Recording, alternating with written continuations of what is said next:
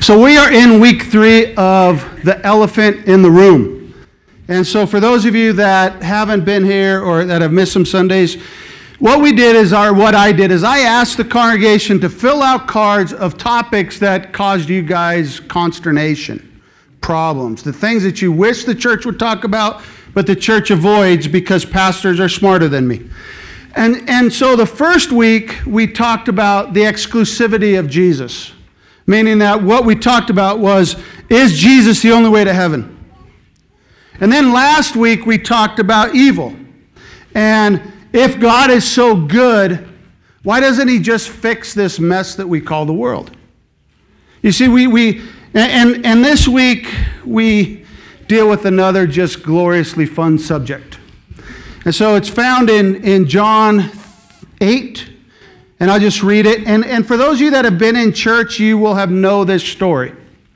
John 8, starting in verse 2, but early in the morning he was back again at the temple, and he is Jesus. And the crowd soon gathered, and he sat down and taught them. And he was speaking, and the teachers of religious law and the Pharisees brought a woman who had been caught in the act of adultery. And they put her in front of the crowd. Teacher, they said to Jesus, this woman was caught in the act of adultery. The law of Moses says, stone her. What do you say? And they were trying to trap him into saying something they could use against him, but Jesus stooped down and wrote in the dust with his finger. And they kept demanding an answer, so he stood up again and said, all right, but let the one who has never sinned throw the first stone. And then he stooped down again and wrote in the dust. And when the accusers heard this, they slipped away one by one, beginning with the oldest, until only Jesus was left in the middle of the crowd with the woman. And then Jesus stood up again and said to the woman, where are your accusers? Didn't even one of them condemn you? No, Lord, she said. And Jesus said, neither do I. Go and sin no more. So this morning we're going to talk about 3 characters in this section. We're going to talk about the accused, the woman. We've heard story after story probably preached about her.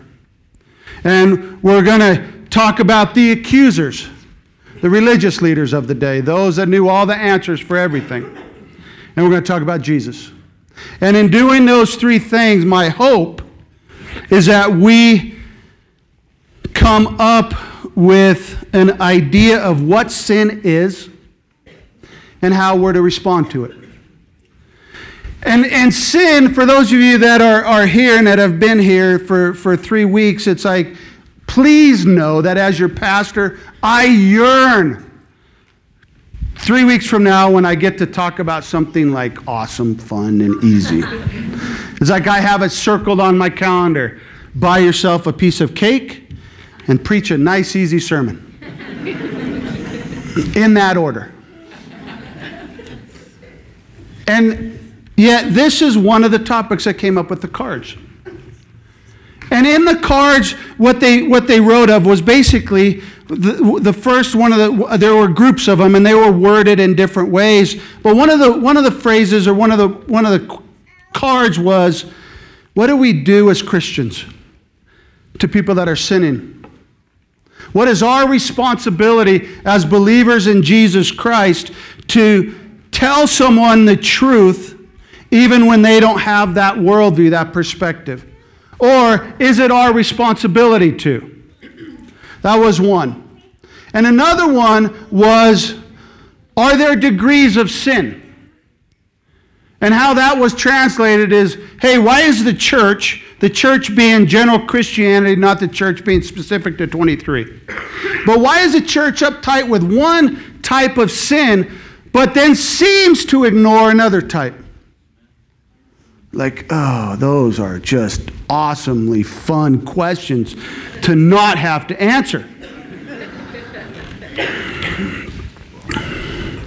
And yet, in reality, it's something, you talk about the elephant in the room. We shipped him back, by the way, for those of you that saw him last week. But it is one of the largest, most obvious, yet most undiscussed issues in Christendom. Is the idea of the inconsistency of Christianity in relation to sin, and sin being defined as an offense against someone else, against yourself and against God. A sin is an offense, is a wrongdoing against someone else. It is also a wrongdoing against yourself. And then finally, it is a wrongdoing against God. And I know, because I've been around long enough and talked to enough of you and lived outside of the church world for an extended period of time, I know that this troubles the world. Because the world will say, like, dude, why are you guys so uptight? Why are you like hitting all the bumps of life? Like, no wonder you guys never smile. Everything bugs you. And then I go to another side, so that's one argument out there, and then you come in here, and it's like you have to talk about certain things. The bad ones. The difficult ones. And so I stand before you this morning needing your prayers, because Wayne wouldn't talk about this.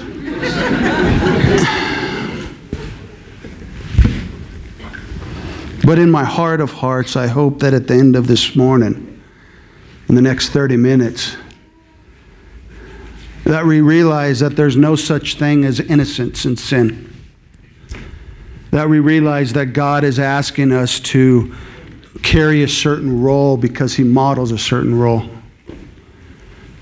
And so I hope that as we study this story, as we look at these three characters and the weapon one of them used, that we leave here encouraged, that we leave here empowered, and that we leave here with a model that's valid for today's world. Amen? Amen? So let's pray. So Father, I thank you for today. I thank you for your word that comes alive, and I thank you that, God, even stories that were written so long ago can speak to us today.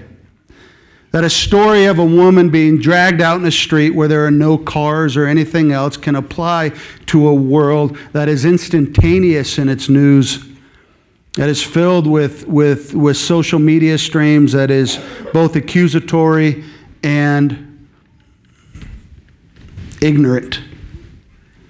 And so, God, I pray that everything that I say this morning would be of you, and that the words that aren't of you, Father, would be either just ignored or just fall to the floor and let go.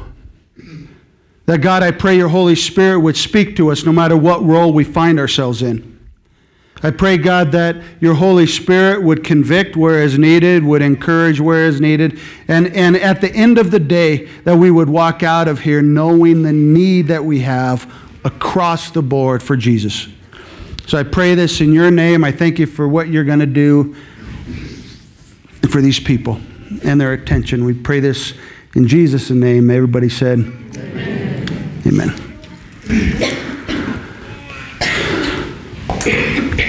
So verse 3, and he was speaking. The teachers of the religious law and the Pharisees brought a woman who had been caught in adultery, and they put her in front of the crowd. So most of the time when we look at this section of Scripture, we immediately rush to the woman. This morning we're going to start with the group, the Pharisees, my most unfavorite group of people known to man. The Pharisees were a group of people that felt in Jerusalem and Judea, in Israel's culture, that they had the responsibility to make sure not only that everyone knew the law, which was the first few books of this Bible, but everyone followed the law. It was their responsibility, they felt, as a group of people, to be God's policeman. That was basically what they were hired to do. That was what their right was. And so it was a tenuous position. It was like, okay, so I'm responsible. I study the law. I know the law. I can quote the law. I can tell you what I've added to the law, because the other side of the Pharisees was God's word was never enough. That by the beginning of the New Testament, they had added 600 plus rules and regulations to the book itself. And so they expected everybody to find out about it. And it says that they took this lady caught in adultery, and we'll talk about the dynamics of that one. But they took this lady, they dragged her out, and they said this: the law of Moses says you need to put her down. You need to stone her. You need to kill her. And they used the word of God as a weapon. And if you've sat in church long enough or been around religious people enough, that's a tendency for us. We pull out Scripture and we use it as a weapon. Now you could respond to me and says, well, yeah, but Dave, Hebrews tells us that the Word of God is alive and powerful. It is sharper than the sharpest two-edged sword. Sounds like a weapon to me. And it cuts between soul and spirit, between joint and marrow. See, it's meant to cut. See, it's meant to address. See, it's meant to attack. See, it's meant to point out what people do wrong. And yes and no. Where the Pharisee gets it wrong and where the religious people, I think, get it wrong, it's like they forget that this book is written for the reader, not the quoter. It's written for the man or woman that seeks to know God's heart, not seeks to beat someone over the head with it. You see, because what Hebrews also tells us, when Hebrews tells us that it is sharper than a two-edged sword, it says in verse 12 that it exposes our innermost thoughts and desires. It exposes our innermost thoughts and desires. So the religious leader who goes out and says to Jesus, hey, the rule says that this person should be crucified, this person should be stoned, this person should be doing it wrong. They're reading the book in the context of someone else out there. They're reading the book to make sure that all the rest of you sorry people get your life right. But what the Word is for someone like me to read it, and it separates my heart and my desire, and it identifies what I struggle with and what I need to address. The Holy Spirit has never sent the Word of God to be this club in which I can condemn this and that, and yet I never have to read it for myself. Hebrews, who tells us that it is a sword, is used to define and differentiate my own motives from what I'm trying to do. So when the Pharisee says, hey, Jesus, the law says this, what the Pharisee was really about had nothing to do with the woman, it had everything to do with Christ. And it was another way of trapping this teacher that was drawing a crowd, that was talking about the kingdom of God here on earth, that was showing love to people that they despised. And they were saying, like, it had nothing to do with the lady. The lady was just a tool to make a point. You see, in the story, when we talk about sinners, we normally talk about the woman because the woman is obvious. It's an obvious choice. And isn't that what religion does? It points out the obvious choice while it ignores the more damaging one. And so in the story, there are two sinners. Yes, there is the woman that we'll talk about, but what I would suggest to you that equally as damaging to the community that they're a part of were the religious leaders that drug someone out to test another. We look at Matthew 7, it says, why worry about the speck in your friend's eye when you got a log in your own? Oh, that's just not a fun verse for people that like to point out wrong in people. I'm just going to say that out loud. Right? It's just like a bad verse. It's like one of those verses it's like one of those verses that separate motives. Oh, man, Jesus, why you gotta get all up in my face about that one? I like to point out specks in people's eye. And I can, because I wear glasses, ignore the log in mine. But for a believer, that's not an option. For you and I who profess faith in Christ, we don't have the right to be judge, jury, and executioner.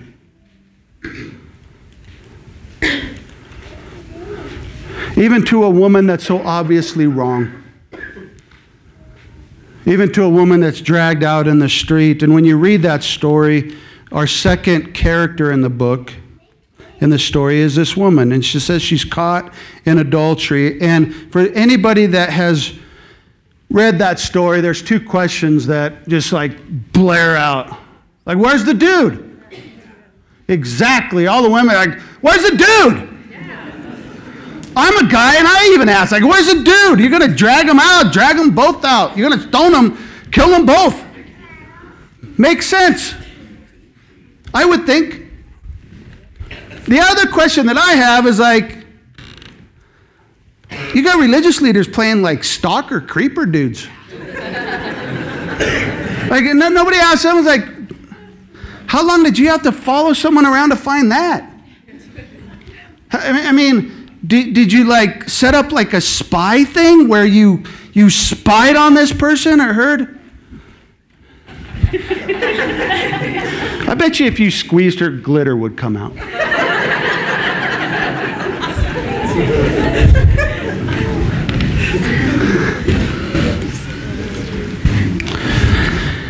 But here's what happens when we ask questions like that. Is that we assume that someone's a victim when they're clearly in the wrong. You see, the reality is because the guy wasn't dragged out doesn't make the woman any less guilty. That's kind of a bad way of looking at life, but it's true. When we look for a victim, we believe that the things that we do are done in a vacuum. And when we talk about life, when we talk about sin, an offense against another, offense against myself, or an offense or wrongdoing against God, in this story, there is an offender. Or there are offenders. One of the offenders are the Pharisees who use this as a weapon to shish kebab people that are doing wrong. But the other person that is wrong is the woman. And what happens when we negate and when we believe what the world tells us is like, oh, nobody gets hurt. I mean, it's just two people, and what society would tell you right now is like, just lighten up about the whole sex thing. Y'all are just uptight. Just relax. And we minimize the impact choices can have in us.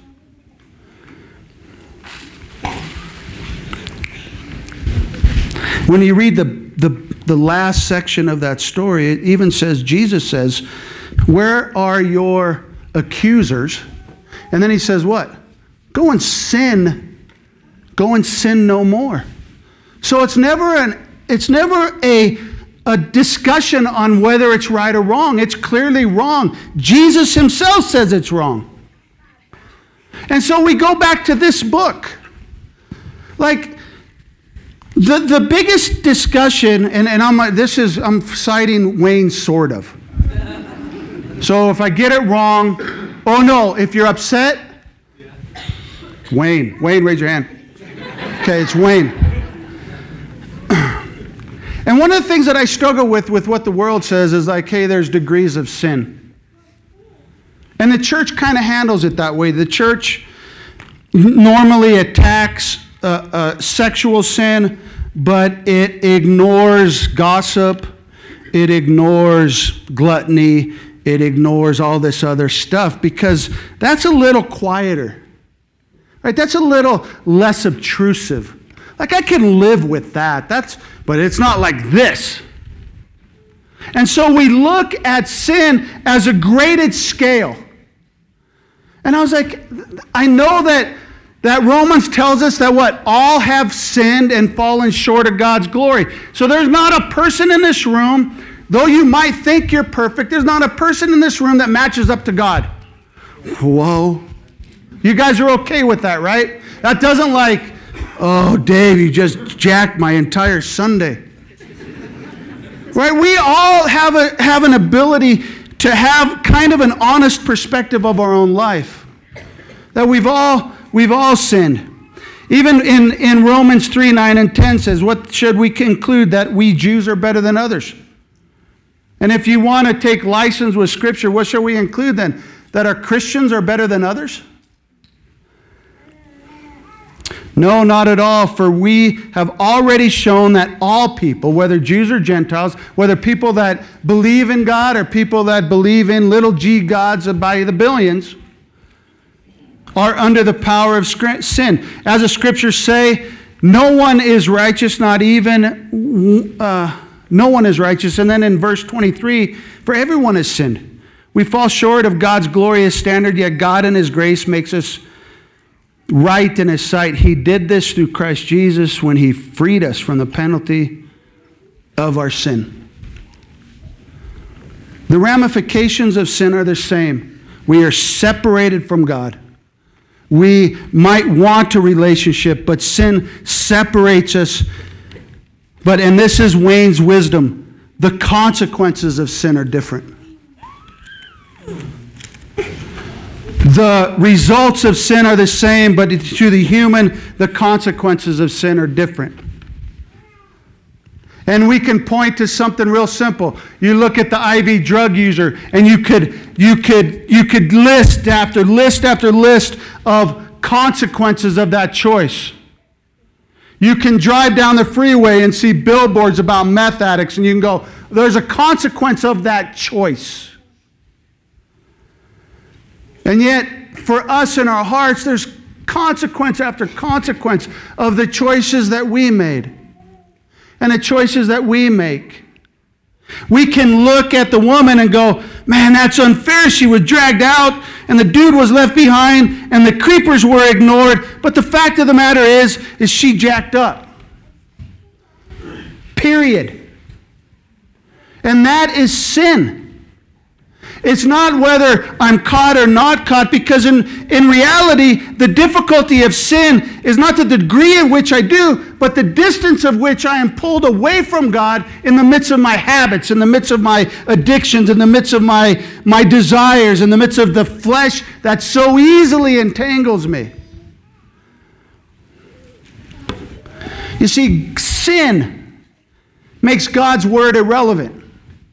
And if you've ever caught yourself in the midst of a habit, you know that this thing becomes impossible to read. And we read it and it's like, oh, that doesn't apply to me. That whole speck and log thing doesn't apply to me. Where's the next verse? Jesus loves me, this I know. You see, when we're caught up in a habit or an addiction, this becomes seemingly irrelevant. And it's not because it is irrelevant, but our own hearts are disconnected from the Holy Spirit because of our habits. Sin also robs us of joy. I'm convinced people are miserable not because God robs us of our joy, but because of our own lifestyle just sucks it dry. That we decide to do things that just rob us and make us miserable, and yet we continue to go back to it and back to it and back to it. And we know this, sin breeds discontentment. Sin has a wonderful way of talking to you and convincing you that there's something else out there that's better than what you have now. And sin makes us feel separated. Separated from God, separated from His Word, separated from His body, and separated from our friends that get in our face when we're being stupid. When we're in the midst of making bad choices and we have a friend going, hey, you know what, that's going to leave a mark and you might not want to do that one. We get uptight, and if we are not willing to address this, if we're not allowing the Holy Spirit to deal with this, then we do what comes natural. We walk away. And I find someone that'll pat me on the back, or find someone that tells me I deserve happiness, or find someone that convinces me that this is no big deal, that this is a victimless crime.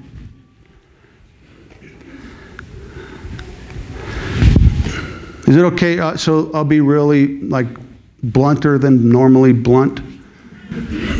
Which is saying something, huh? I know. My wife's freaking out now.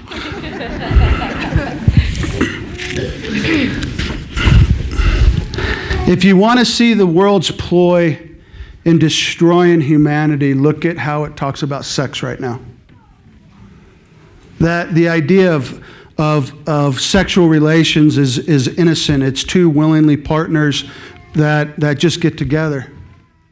That a hookup's just a hookup. That if I swipe, swipe right? If I swipe right, then everything is great and I have the right to swipe left and it's all good and just chill out and relax. Yet God created this amazing gift to be shared between a husband and a wife because it is more than a physical act. That it is more than just a choice or a way to fix loneliness or a way to feel more important or more beautiful or more desirable. It is so much more than that, and yet the world continues to dumb it down to where we actually believe that it is nothing more than what society tells us it is. And in doing that, we deal with the consequences of that. People that have multiple partners, when they exchange a ring, cannot help but have them play in their heads. People that jump from relationship to relationship in hope of being happy discover that they're never truly happy, and then every time they're intimate, they leave a part of themselves with someone that they'll never see again. And so there's this fragmentation of humanity who says there's no consequences when there's two willing partners. But sin at its core is against another. It is against yourself, and it is against God. Stop doing yourself wrong. Stop bringing offense to yourself by the choices that you make. God has so much more for you than that.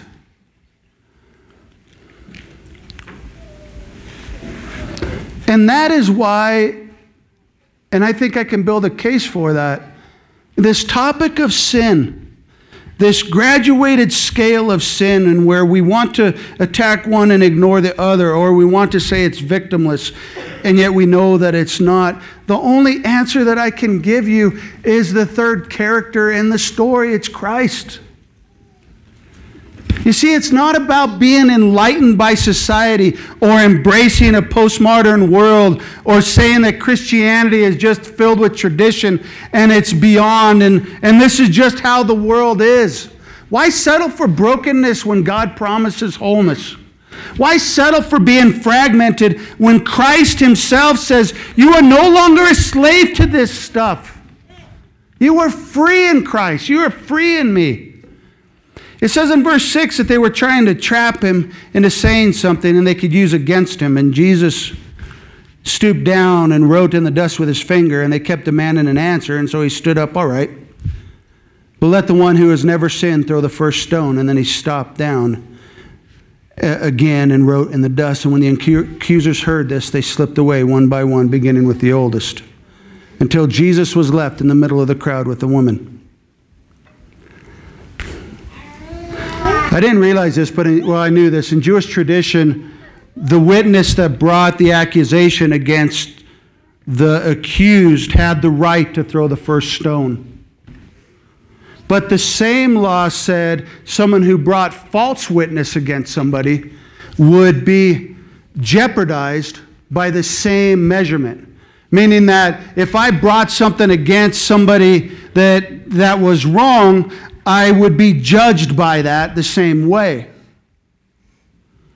And so when you look at adultery, it's like, well, there's sin, but false witness with Jesus was equally damaging. The people didn't care about what they were doing. It was not about the woman. It was about trapping this guy that was causing them so much pain and anguish. And instead of Jesus addressing and throwing a stone and using the word, he simply turned it around and said, okay,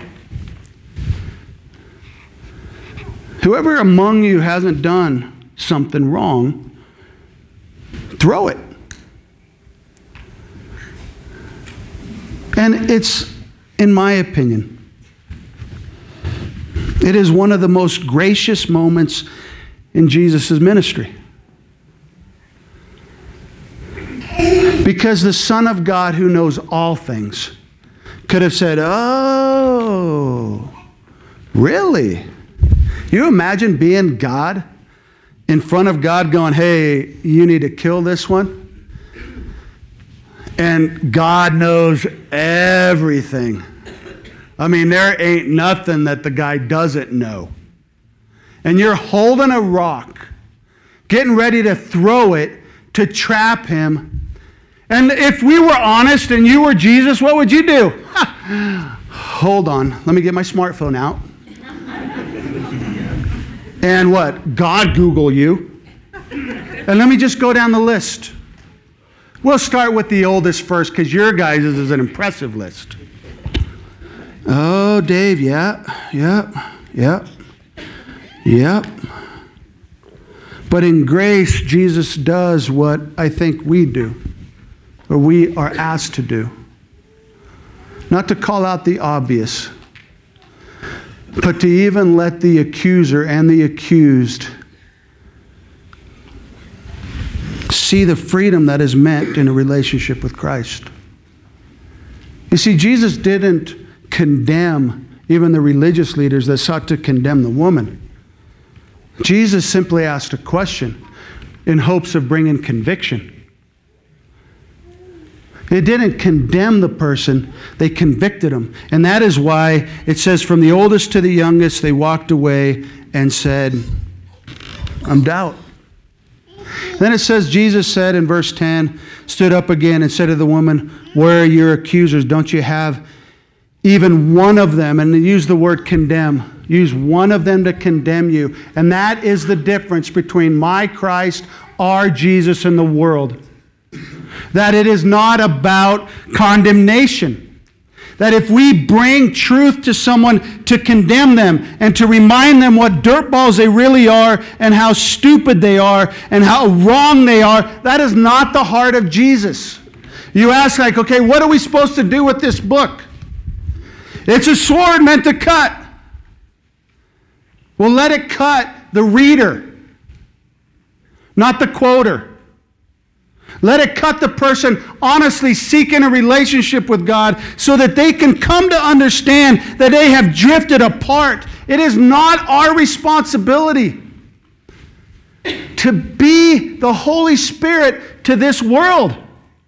We are not wired that way. We're not set up that way. Why? Because what motivates us isn't altogether pure. Can I be so bold as to just call that one out? If it's about motive and if it's about reasoning, a lot of the reason why we do is not as clean as we just want the best for them. Then why are you going around talking about them for 40 other people? Why am I ruining their reputation by busting on them to this guy who doesn't even know them?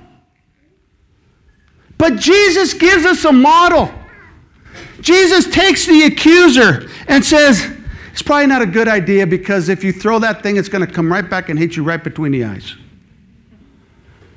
And then in the accused, he does not minimize the stupidity of her choice. But he doesn't condemn her for it. He says, hey, don't do that. Go and don't do that no more. Don't sin. Why? Because it leads to brokenness. It leads to where you're at. You might not be dragged out in public, but I can guarantee you that you're dragged out in your head because of shame and guilt and condemnation that you put on yourself. The world today doesn't need crowds dragging us out in the middle of the street going, the Bible says. Why? Because the majority of us do it ourselves.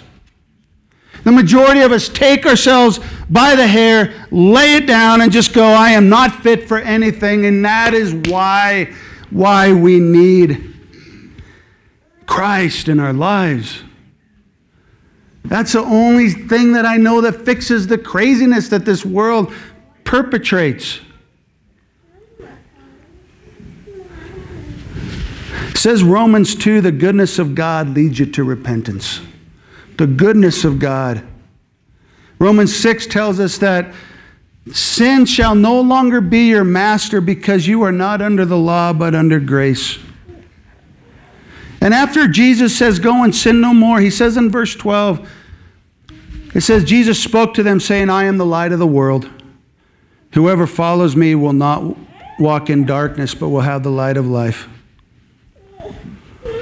When the two guilty parties stood before Christ, he confronted both of them.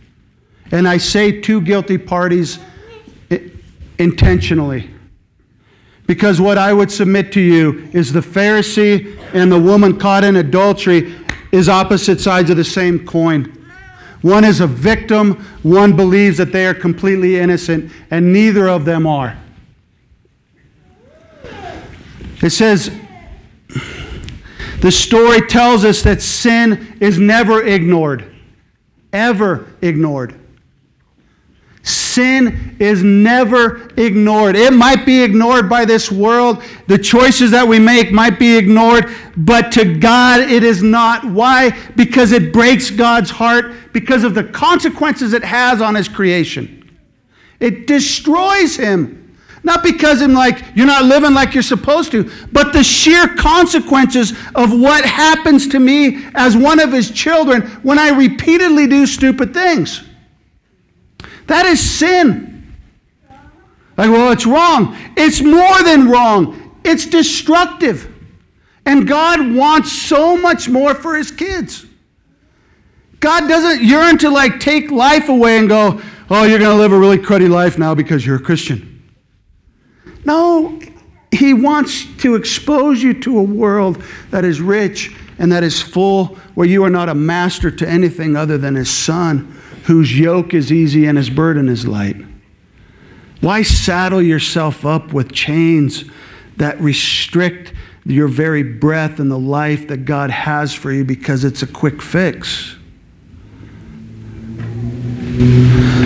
But when sin is confronted, the person's not condemned.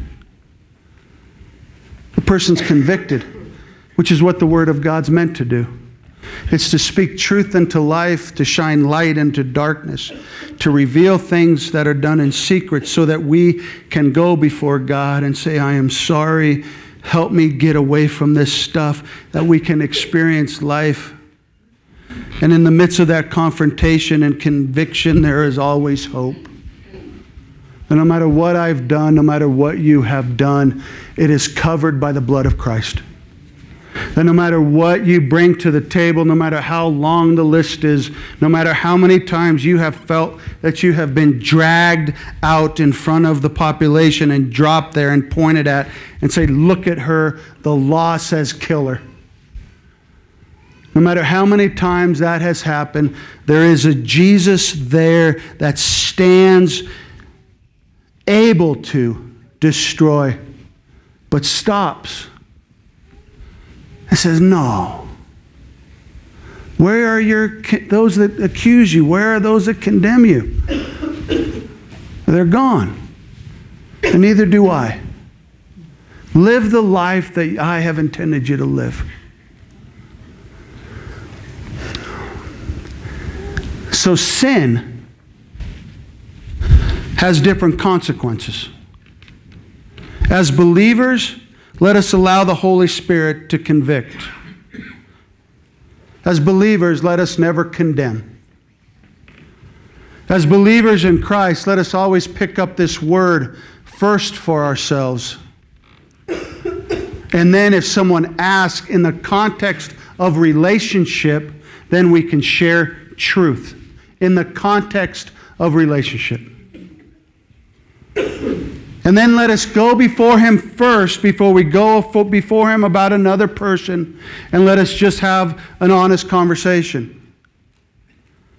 God, if you need me to address things in my life, please speak to me so that I can experience the life that you have intended me to live. And let us have the courage to have that conversation with the God that's created us. Amen? Amen. You guys okay? Okay, why don't we stand?